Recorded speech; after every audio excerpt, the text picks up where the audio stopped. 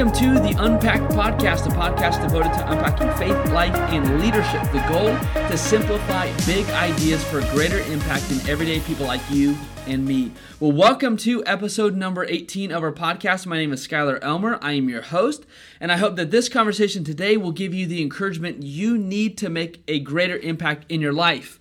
Well, today is a conversation that not many people are accustomed to thinking of or talking about, and I'll admit up front, a part of me is kind of hesitant to hit the air episode button, not because of what is said, but because of who I'm afraid gets the focus. Today we are talking about the topic of spiritual warfare and demons, and my hesitancy is that this topic would spark unnecessary curiosity that could lead someone down a dark path. And so if this episode is something that you would be afraid, it would concern you of leading you down that kind of path, I want to encourage you to go ahead and skip over this episode.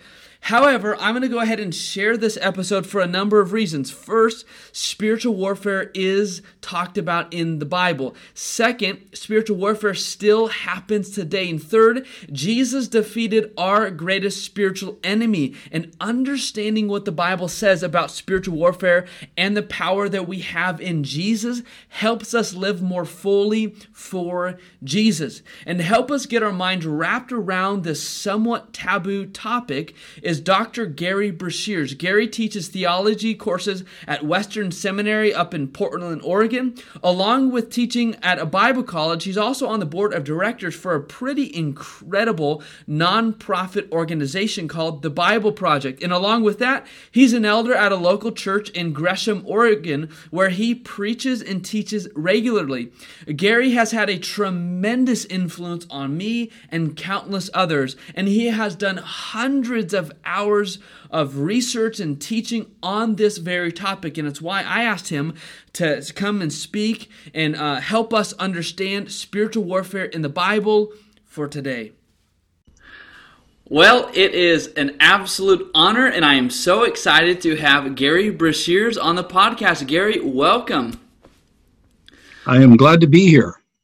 Well, Gary, I know a little bit about you by some of the books you've read and, connection to Western Seminary. But for those who may not know who you are, can you just do a little bit of introduction? Who you are, how did you come to faith, and what do you do? Well, I am a professor of theology at Western Seminary. I've been doing it for more than 4 decades. Wow. Which says I'm a really old guy, and I am. I'm married for 52 years. I've got 2 bio kids, an adopted daughter, and assorted non-legal kids, not illegal, but we collect kids. I'm pastor of pastors. I'm on leadership team at Grace Community Church in Gresham, and I get to work with some of the most amazing people in the world. One of the most recent I did is a incredible pastor who's South Sudanese. He's living in one of the refugee camps in northern Nigeria, which is an absolute hellhole. People are literally dying of starvation. And I was interacting with him this weekend because we're getting some aid to him so he can distribute it to people. I just get to do all kinds of cool stuff. It's absolutely phenomenal. I love it. And I love Jesus, too. I was born a Christian. My first Sunday in this world I was in church. Kicked out of Christianity hard at the age of 14 because of asking questions, and I was told, hey, nice Christian boy, don't ask questions like that. And I knew I was asking the question. I was very happy not to be a nice Christian boy. 4.5 years later, I was on the edge of suicide. Oh, wow. God encountered me again, and I made a deep personal commitment to Jesus as Lord, and it's been out of here ever since. Wow. Now, you said 4 decades you've been teaching in academics, and you are also you work with leaders. You're a pastor of pastors. You're also an elder of a local church in my hometown, and I had no idea that we had this kind of connection there. But why not give yourself to one over the other? Why pursue both, being a leader in a church as well as academics?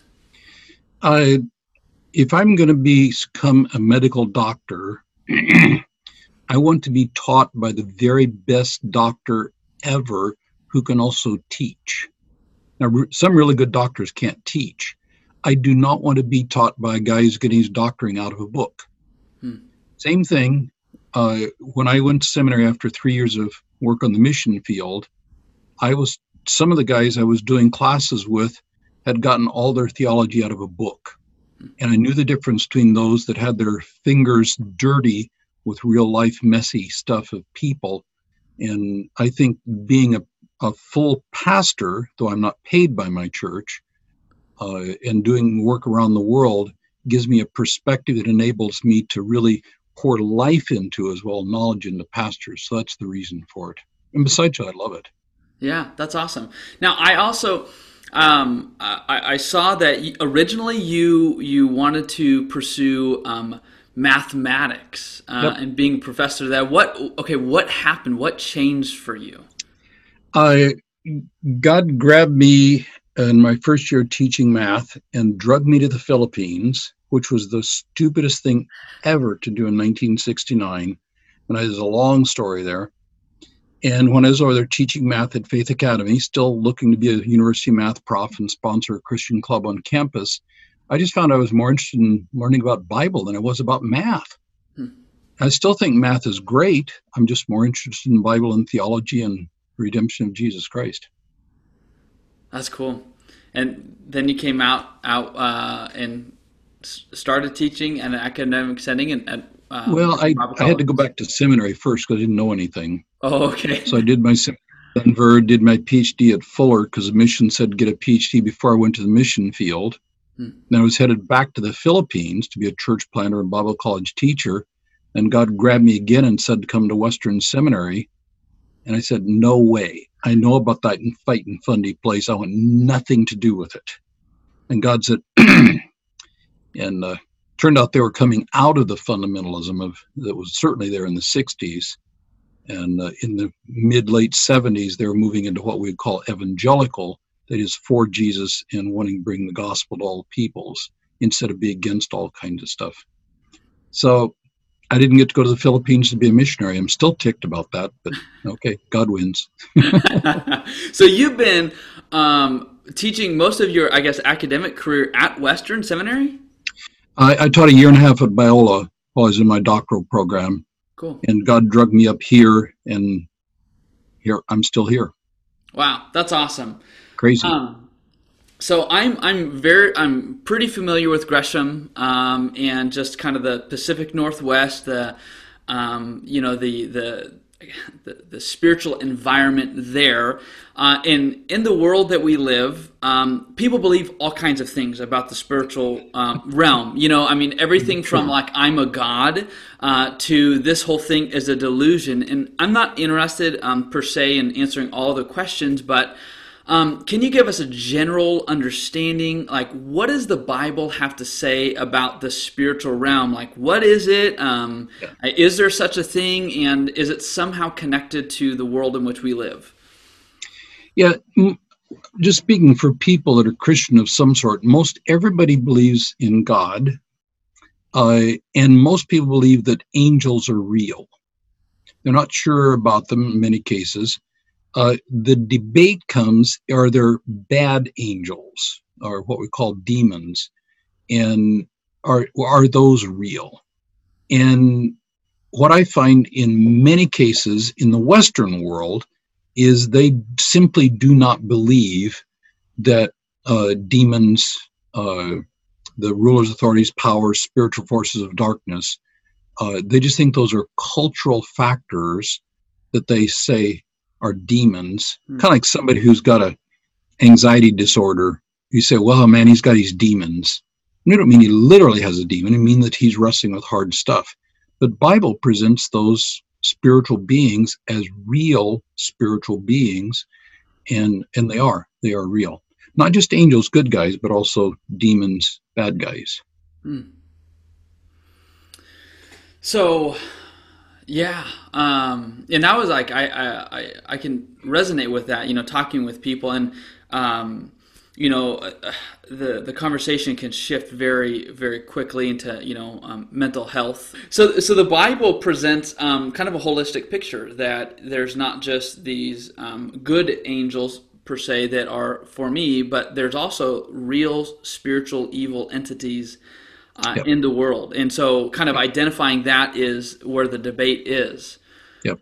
So. Okay, so as a church, we're working our way through the book of Daniel, and there's a couple of references, especially in the latter half of the book, about supernatural players, evil players, working behind the scenes for evil ends.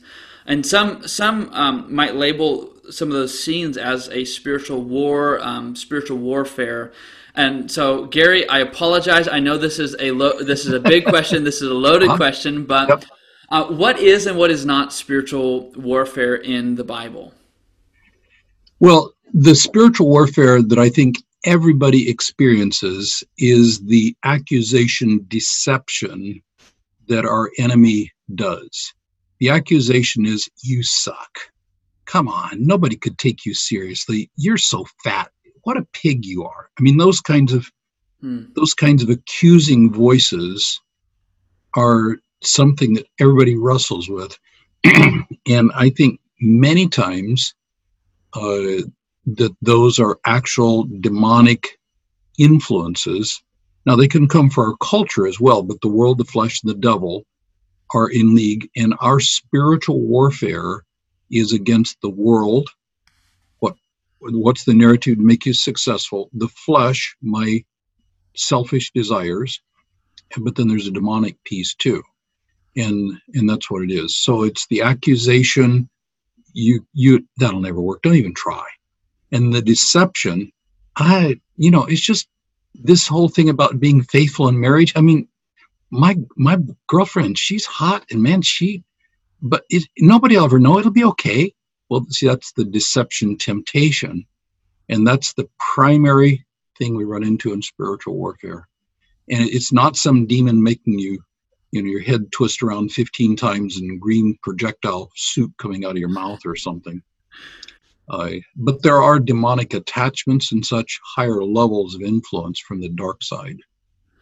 Wow. So, the way you put that, there's a little bit more personal ownership in the warfare.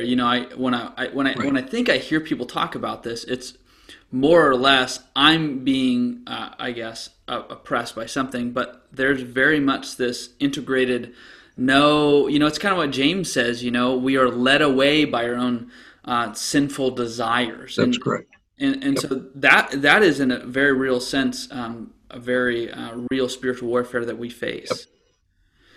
Yep. The demonic piece of spiritual warfare, the demons are real, they're personal, they hate everything about Jesus, and they're using whatever weapons they can to bring you to compromise your faith, to not really believe what Jesus said is true, and to show you that there's a better, more fun way to live life than the way of Jesus.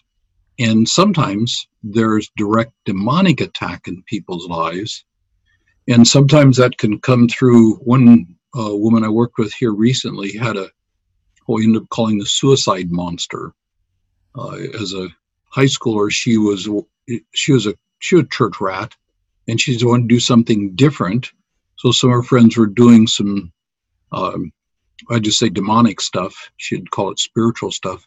And she knowingly went to play with demons to get a thrill. And she did. Mm. And a few years later, when I met her, she had what she called the suicide monster that was trying to get her to kill herself. And it was horrific. Oh. And it was absolutely demonic. Me, along with another woman, confronted the demon and helped her reject it, tell it to get away. And it was a huge, huge deliverance for her. Now, she had still issues, but there was an absolute demonic attachment. She personally had gone after, seeking for thrills as a high schooler, and it was killing her. Wow. Those are real. Now, that's creepy. Yes, it is creepy. It is creepy. Do not play with demons. Play with rattlesnakes. They're safer. No, don't play with rattlesnakes. Do not. Yeah, Gary's not that kind of Christian. Okay. No, snake handlers. Yikes. So okay, you said a couple times attachment, demonic attachment. What do you mean by that? Well, if you studied in counseling, you've talked about attachment theory. A newborn baby, what the first thing to do with a baby as soon as they possibly can is they take that baby and give it to the mom, and she presses it close to her breast, skin to skin, and that begins an attachment, a bond between that mother and that baby, mother-baby bonding. There's a whole science around that. Yeah. And people that don't learn how to attach have real trouble making, so that's just attachment theory in counseling. Demons do the same kind of thing. They form attachments with people in order to have influence in their lives. And when it's like having a really good friend. I'm attached to my friend. Dave Wenzel is a very close friend of mine. He and I have been deep, intimate friends for a long time, and I feel a very strong attachment to Dave. But a demon can form that same kind of attachment because they are personal beings, but it's an influence for evil, a big part of it.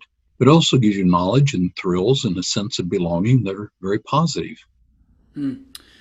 Okay. Wow. That's helpful to kind of, I guess, see it in that lens. Don't know if I like it, Gary, but it's like drug dealer. People form attachments to their drug dealer. Yeah. Short term, it's really fun because you get some cool experiences and it's free, but it does not stay free. Drug dealers don't work for free, and neither do demons. So, is there a difference? As I kind of, I guess, between the Bible and today, you know, as I've kind of tried to read through the different things and some of the things within, you know, Second Temple Judaism and stuff, the scene that you kind of walk into on the Gospels it seems somewhat unusual with the encounters that Jesus has with different people. So is what we see, I guess, in the Gospels with the kind of spiritual warfare different than what we see, maybe we'll see today, or would you say no, they're pretty much the same? I think Satan works in different ways in different contexts. So in the United States, where we are very naturalist, he works as a naturalist, and God is not real, is a primary thing that he does. And he gives us experiences, but they're akin to experiences you get in other things. If I'm in Africa, where they are openly worshiping the spirits, and you know, and I've talked to the chief shaman of the strongest demon in Uganda, who became a convert to Christianity. I talked to him when I was there a couple of years ago. They know the demons are real because they see them all the time. And there, it looks a lot more like what you'd see in the Gospels.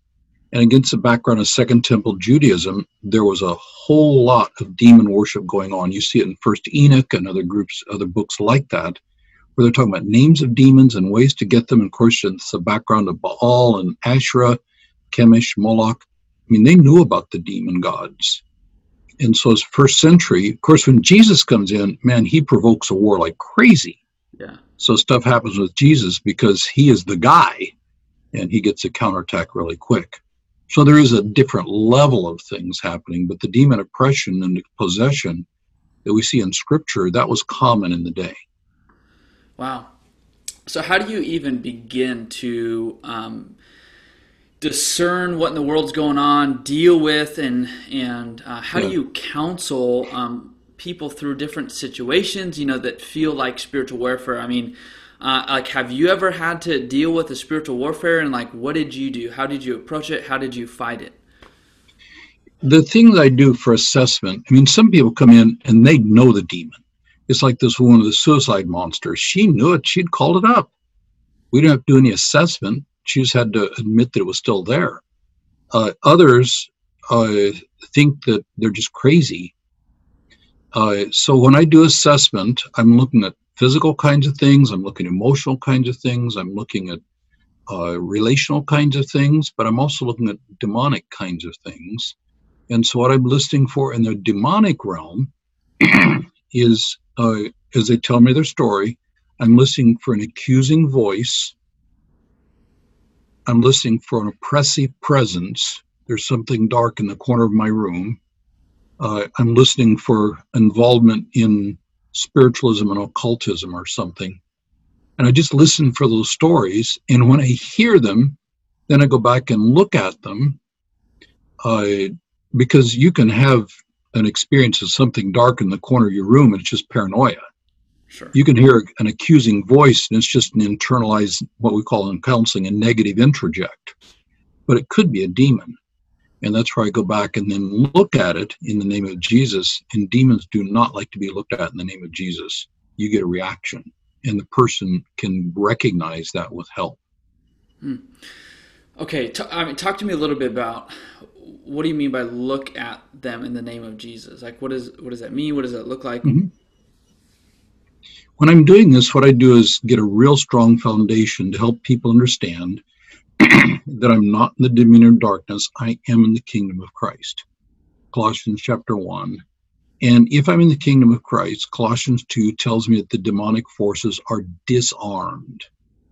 And because Christ has triumphed over them at the cross. So I lie them really strongly that those demons do not have authority in my life. And from that perspective, I have them go back, and people tend to know what it means to look into your inner world, because we've all got a thought life going on. We've all got stuff going on in our spirit.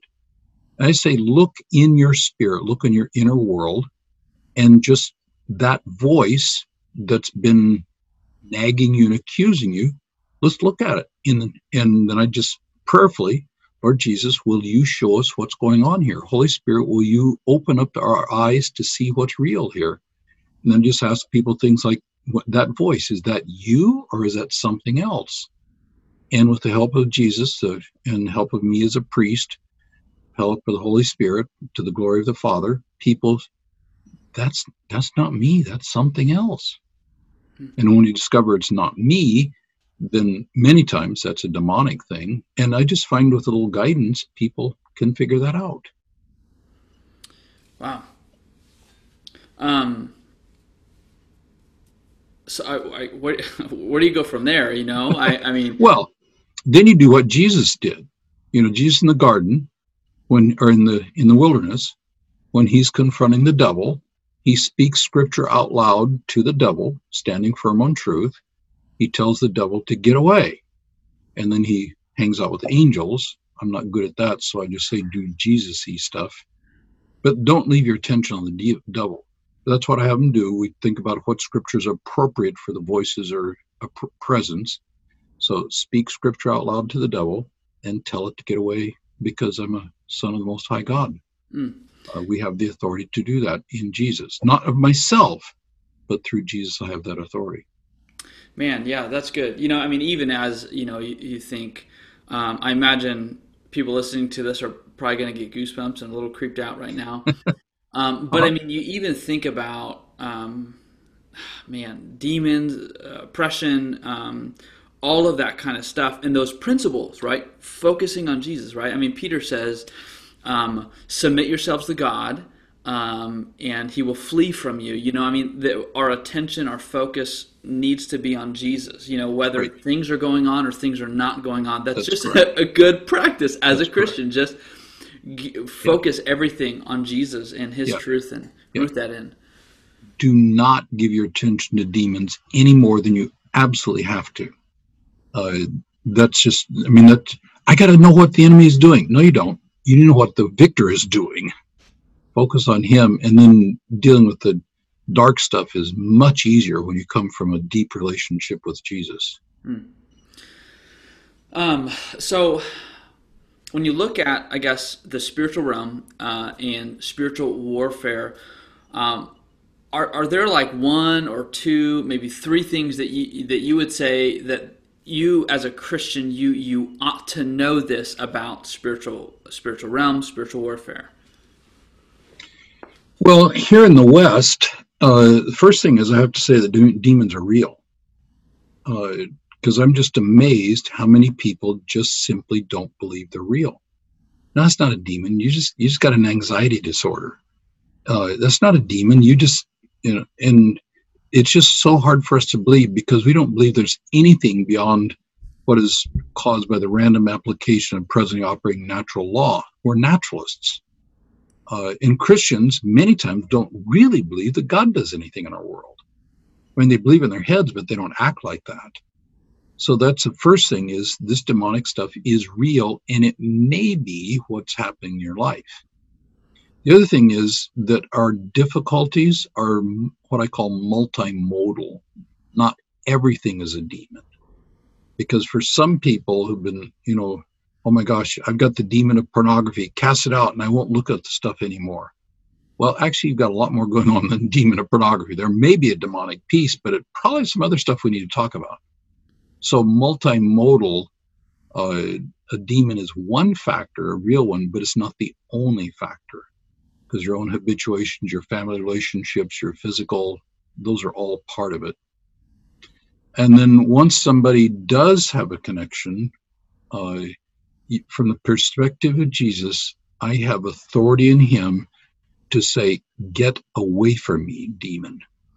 And I don't have to know a whole lot of spells. I don't have to have a lot of esoteric knowledge. I just need to confront the demon in the name of Jesus.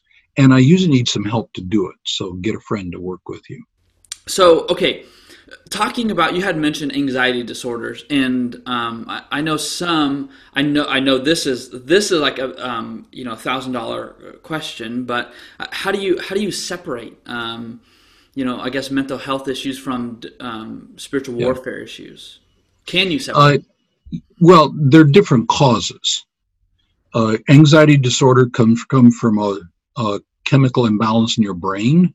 Anxiety disorder can come because you've been attacked as a kid and you've got trauma issues going on. Anxiety disorders can come from a lot of different sources, but one of those possibilities is you've got a demon accusing you, deceiving you into think that you're going to be attacked if you don't cross yourself in certain kinds of ways or something like that. And that could be a demonic voice. And that's where I help the person look at that voice and just help them think through and pray through. And people realize, that voice, that's a real voice, but it's not my self-talk. It's something else.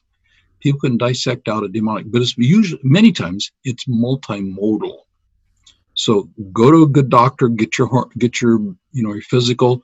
Go to a counselor if you got issues, and get lift up the hood and take a look, is my metaphor on it. Get some assessment from a really good counselor. Go to your pastor, find out how your spiritual life is doing, how's your prayer life, how's your relation with Jesus. And in the process, go to somebody who can help you see, is there demonic influence in that? Usually multimodal, but that's why demons respond to get away in the name of Jesus. Chemical imbalance in your brain will not respond to that. Mm. Wow. So, man, I can totally sense, growing up in the Gresham area, I was convinced, God didn't exist. There was nothing sort of, the supernatural realm did not exist. And so I can, right. I can totally see, you talked about naturalism a lot and how that kind of can be used, I guess, a vehicle by which to deceive by, and just that, I guess, that adaptation. You go to different places, it's just differently. So I guess, speaking to your average church member, church goer, I guess you'd have that same approach, that how do you say it? Multimodal approach. If they're not sure, if they feel like there's something going on, that they should hit all of those, right? Go to your doctor, see how your physical health is. Go to a counselor, see how your psychological health is. Go to a pastor, see your spiritual health, and then go to somebody who could help you discern if there's anything more spiritually taking place. Yep. And so that would be kind of like your advice of what should somebody do if they're feeling like there's some kind of I guess spiritual warfare that they're in, demonic. Mm-hmm. Well, a really good thing there is to just sit down with a spirit-led friend and just, the way I say it is, look inside. Well, first they lay the groundwork of the authority you have in Jesus. I am not in the dominion of darkness. I am in the kingdom of light. Demonic things have no authority over me. Colossians chapter 2 is really clear about that. They're disarmed. Now, they're dangerous. If I start playing with demons, they'll bite me, but I have authority over them. And that, from that perspective, then I come in prayerfully, Lord Jesus, show me what's happening inside. Help me understand. Do it with a friend who can help you discern things, because there's always good to work with a friend. And then just explore your inner world and see what's there. We do it all the time when you're doing pastoral work or counseling work. We explore our inner world routinely. I think we should do it from a spiritual side as well, and just see what are the influences that are going on there. Yeah. No, focusing on, this, talking about a dark topic. Yes, it is. And, we don't want to give any glory to, Satan and the demon, Amen. Anything like that. Amen. I guess, can you drill down a little bit? How does the cross and the resurrection, how is that defeat? How is that disarming? Like, how does Jesus give us victory in this kind of area?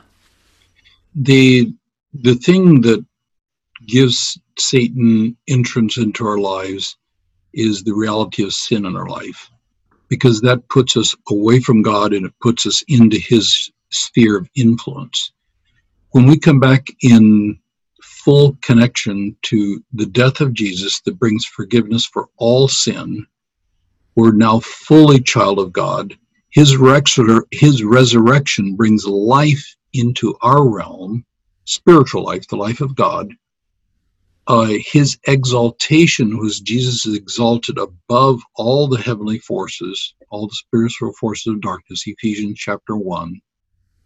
And then he pours out the Holy Spirit on us. And once we come into that place and we fully understand we're children of God, completely accepted. Now, we may be brats and need some discipline, but we're still his kids.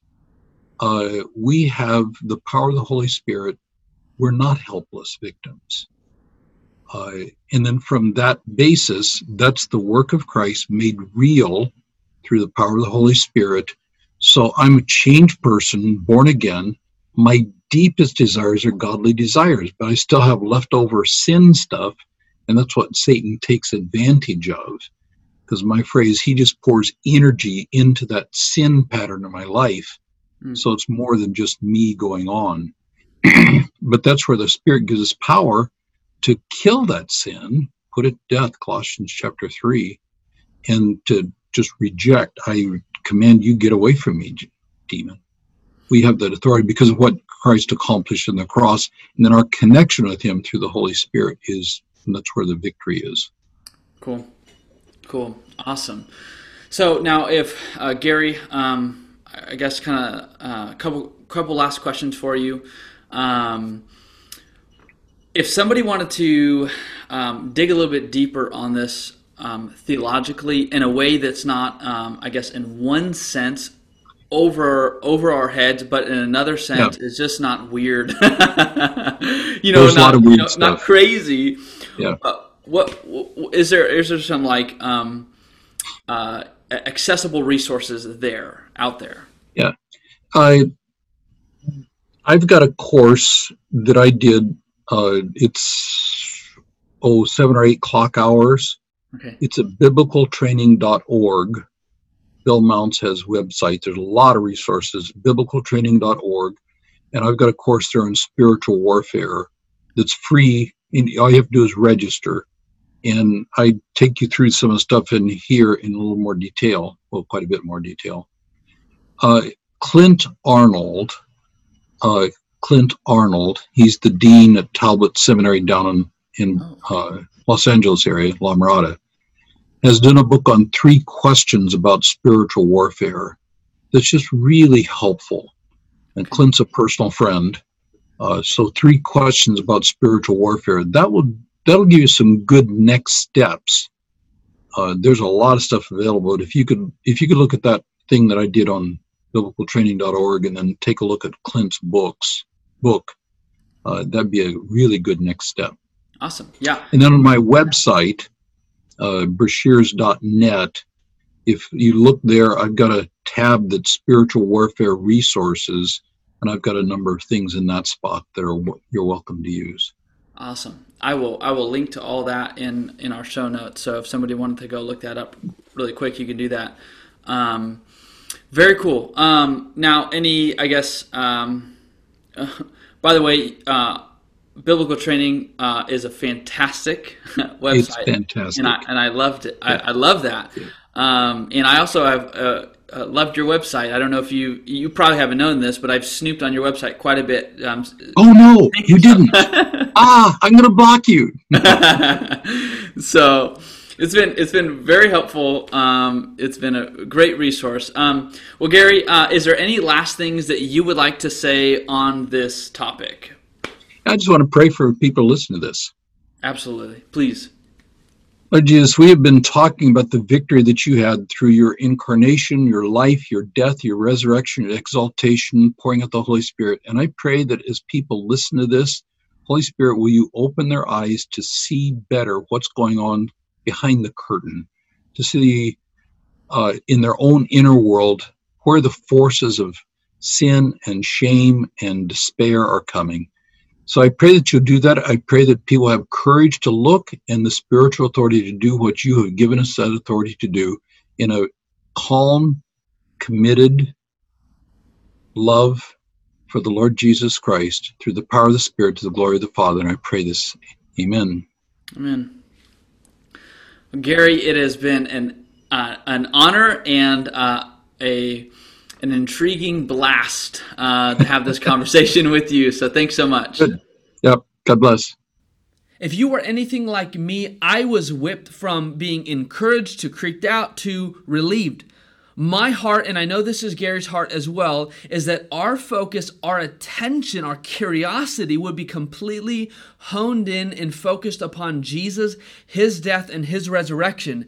If this conversation stirred up for you old memories or moments that have been a great concern, I would encourage you to follow Gary's wisdom and go seek somebody out to help kind of discern what's going on in your life, a doctor, a counselor, a pastor, and even a spirit-minded friend.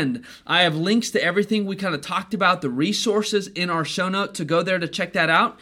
After this episode, we are going to be moving into the fall. And as we move into the fall, we are going to be moving our podcast episodes to every other week. I would love to keep releasing these episodes every week, but I have a few things on my plate coming this fall that I have to make some adjustments in my schedule. So next on our podcast, the first Wednesday of September, will be John Sanders. John has an incredible story. He was a pastor at a rural church in South Dakota that rapidly grew, and it became a multi-site church in a rural community. He has recently been asked to step on board at the Billy Graham Center as the director of content for the Rural Matters Institute, where they assist and equip pastors and churches in rural and small town America. I mean, it's a pretty cool story. He talks a lot about this.